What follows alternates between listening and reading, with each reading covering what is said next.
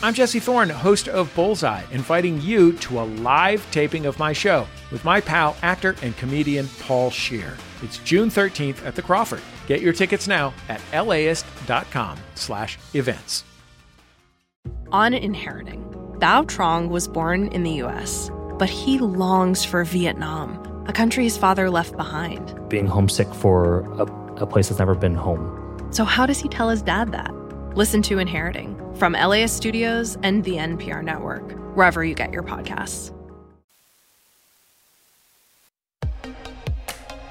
It's Air Talk here on LAist 89.3, on air and live streaming right now on Instagram at LAist Official. Austin Cross with you on this Friday. As always, thank you so much for hanging out this morning. Coming up, we are combining Food Friday with our week-long series on love, and with wedding season right around the corner, we are going cake tasting. You and me, bring your fork. Our friends at Sweet Pea Cakery LA have brought in 7. This is like a record for us on Food Friday.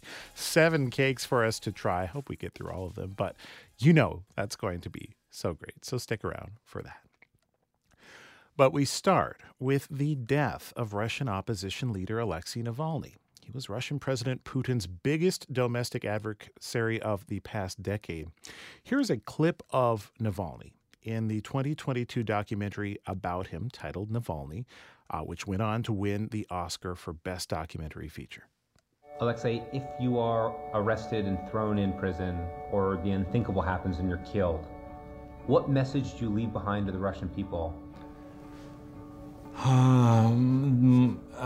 My message for the situation when I'm killed is very simple: not give up. Navalny goes on to say in Russia that the Russian people are not allowed to give up, and that if they decide to kill him, that means their efforts are strong and that they have power even though they're being oppressed. He also encourages them to utilize their power, not be inactive, because the only thing needed for evil to triumph is for good people to do nothing. With me to discuss is Daniel Rohr. He directed the award-winning documentary Navalny. Daniel, thank you so much for being with us. Hello. You spent so much time with him for this film. Can you give us a window into what that time looked like, but also how this news is impacting you? Because I am sure it is difficult. I appreciate you having me on. When I found out early this morning that Navalny had passed away, that he'd been killed in prison, I was shocked. As you heard from the clip you just played, it maybe shouldn't have been a surprise. This was something that we were all thinking about as we were making the film. It's something that Navalny, having survived previous assassination attempts, certainly was thinking about. Yet in spite of that, there was something about the news this morning that, in addition to just leaving me feeling gutted and angry, I was also so surprised. Why now? Why in this moment? Navalny was a guy who was charismatic and funny, and would want to just sit around, have a beer, and talk about politics or filmmaking or whatever he was interested in that moment. And it really does feel for me that a light has gone out in this world, and I think that this loss will reverberate for decades and decades to come. Talking right now with Daniel Rohr. He directed the documentary Navalny, came out in 2022, award-winning documentary. I think that, a lot of people know the name and they know his opposition to Vladimir Putin, but there's so much to this story. And so you shine a big light on all of it in your film. But for those who don't know the full story, what should people know, in your view, about Navalny's background and some of the things that really led up to this point? Well, I think the most important thing to know is what motivated Navalny. Alexei Navalny was someone who had this steadfast commitment to ridding Russia of this necrotic, cancerous regime, this rotting, festering regime that is led by Vladimir Putin. He wanted to usher in what he called the beautiful Russia of the future, a Russia that was democratic, a Russia that was free of corruption, which is a problem that plagues the country. And he wanted to reintroduce Russia to this global community in this 21st century. That was the dream he had for his country. And of course, going up against an authoritarian strongman like Vladimir Putin is very tricky work, and the personal danger that he took on as a result of his activism was immense. He survived assassination attempts in the past, with the most glaring example being the assassination attempt in 2020, which was the catalyst of our documentary. Yeah. He was a fun guy. He loved to laugh. He loved to debate. And I know that if he were here right now, he would say, okay, everyone stop crying. We're going to raise a shot, take a shot of vodka, and we're going to move on because the work continues. Take this anger, take this bitterness and disappointment and sadness, and let's channel it into action. As long as this regime continues, we have work to do. And that's a message that I hope the world hears today. I mean, something that comes out in your documentary is he says there was a point when he thought that he had become well-known enough that it would be very difficult to kill him. Then after that well-known assassination attempt, he said, okay, I was very wrong. And when he was asked in that clip that we just played earlier, our senior producer, Matt, points out that it's interesting that Navalny's response was, my message when I am killed. Do you get the sense that obviously he knew the danger of the task that he was trying to undertake? Do you think that there was a part of him that had accepted the high possibility, considering what's happened to other outspoken critics of Vladimir Putin, the likelihood that this could very well be the outcome? Well, Navalny was a smart man.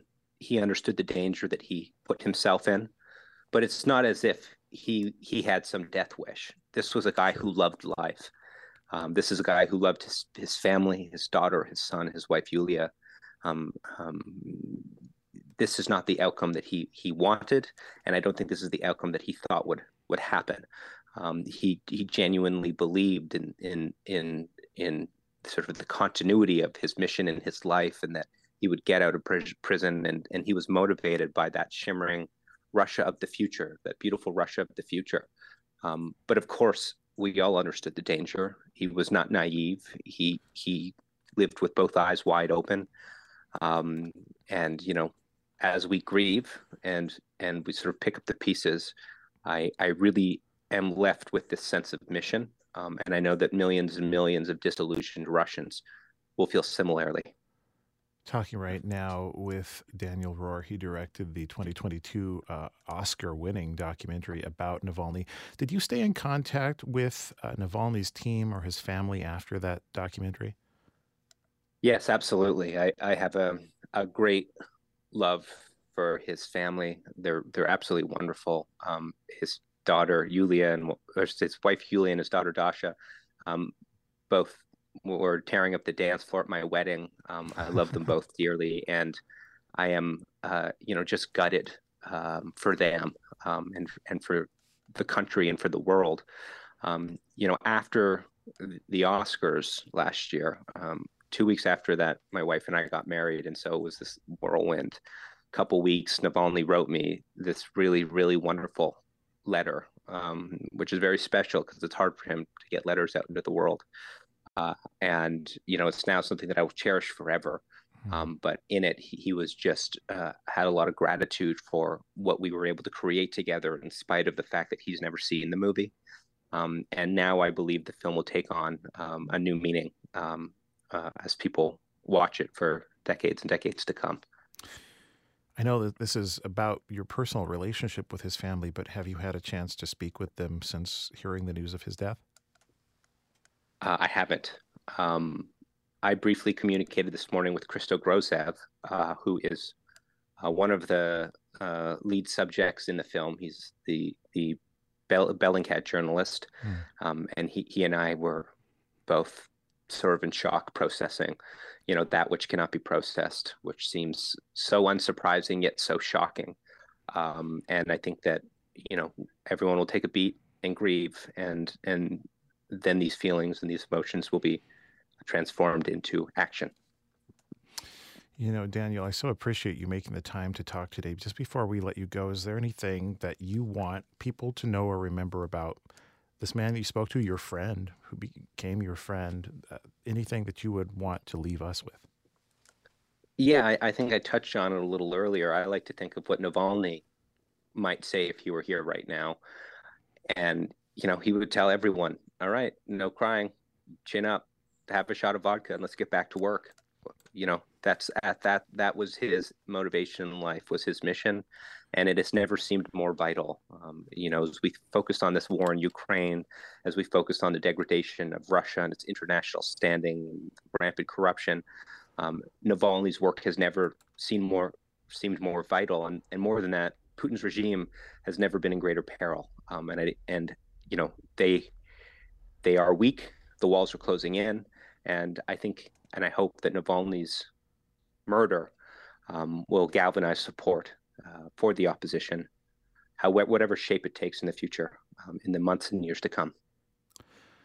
That's Daniel Rohr, director of the 2022 Oscar-winning documentary film Navalny. It is available on the streaming platform Max right now. Daniel, thank you so much for making the time this morning. Thank you. Also with us is Regina Smith, professor of political science at Indiana University and author of Elections, Protest, and Authoritarian Regime Stability, Russia, 2008 to 2020. Professor Smith, thank you so much for making the time. Thanks for having me. I'm really happy to talk about Navalny.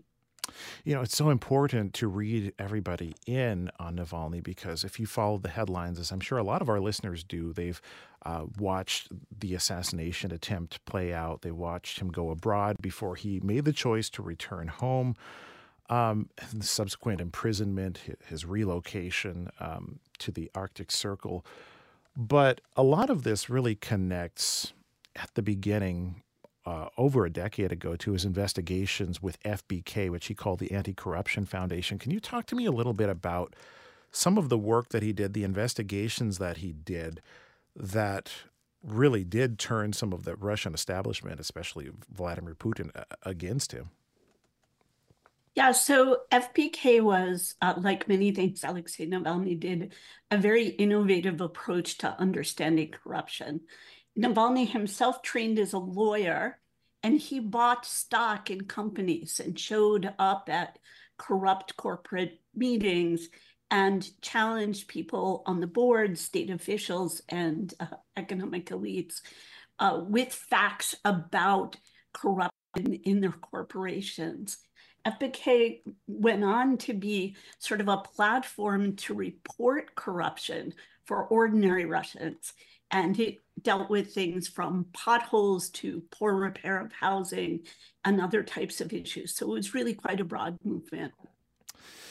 I know that this is being reported on Russian media, on Russia Today. I see it has made a headline there. But what kind of information access are people getting, you think, at this point, given that he was a figure that the establishment, that Vladimir Putin actively tried to push out of the public eye as much as possible? How does this information spread in a country where there is so much media control? So there is a lot of media control. The report of his death was announced 2 minutes after it happened by the prison system, as far as we can tell, right, allegedly. But people are getting information through social media, new media channels. People have VPNs and they use them to check Western sources or sources banned in Russia. And we do know that some of this media is getting through because we're starting to see small protests spring up around Russia, marking Navalny's death. I know there are so many laws that were changed as well since the Ukraine war. I know it had become illegal in Russia to push any sort of narrative that ran contrary to what the military said. I also know that there were some laws implemented that limited who could run as president against Vladimir Putin, which essentially it looks like heading into his next election, he doesn't really have any real challengers. How do people, from what you've seen, find hope at a time like this where it looks as though, now the main opposition leader is gone? There's a series of laws in place that suppress information, the way that information spreads, and who can even try to enter the political system. Do you know where people are finding hope right now in Russia? It's a really interesting question, and it's an important one because you're summing up the full range of repression that Russians are feeling right now. In addition to all these new laws, there are many people now being charged under those laws, being charged with treason, as one of Navalny's compatriots has been, Kazimierza, and sentenced to 25 years in prison. So there's an incredible amount of fear. People often ask why more Russians aren't protesting war, and is it exactly because of this level of repression? And I think hope is found to the extent that it is in everyday life and personal pride that often looks like ignoring the terrible conditions of Russia, but such as being proud of your work or showing up at your work every day, investing in your personal life. You know, as people continue to process, and you've mentioned some of the demonstrations, which are extremely risky operations in Russia right now, what do you think Alexei Navalny's legacy will be among the Russian people and even within the international community? So Navalny's always been a very interesting figure. People criticize him widely. You can see that on Twitter, in Western sources. You can see it in blog posts. He was a flawed human being. But his legacy was twofold, I think. One was a series of tactics or strategies to work within the political system in a legal way to sort of contest Putin and to express opposition. So we saw this last month when thousands of people stood online in sub-zero temperatures to sign a registration document for an opposition candidate to run for president. That wasn't successful, but it did show or give visibility to people who are against the war, because this was the one candidate who really had articulated anti-war positions. And I just want to say that I think the second legacy of Navalny is a new generation of activists that we see taking incredible risks inside of Russia or as part of the wartime migration outside of Russia to challenge the regime in various ways. So that, and in our interviews with these young activists, they all referenced Navalny as the starting point of their own political interest and political engagement. That's Regina Smith, professor of political science at Indiana University and author of Elections, Protest, and Authoritarian Regime Stability, Russia, 2008 through 2020. Professor Smith, thank you so much for making the time to talk with us on this day. Thanks for reporting the story. This is Air Talk on a Friday. I'm Austin Cross. When we come back, we are going to dig into 5 decades of groundbreaking television, ranging from Soul Train to Blackish and beyond. We are talking about Black TV. Stick around. Air Talk is back in 60 seconds.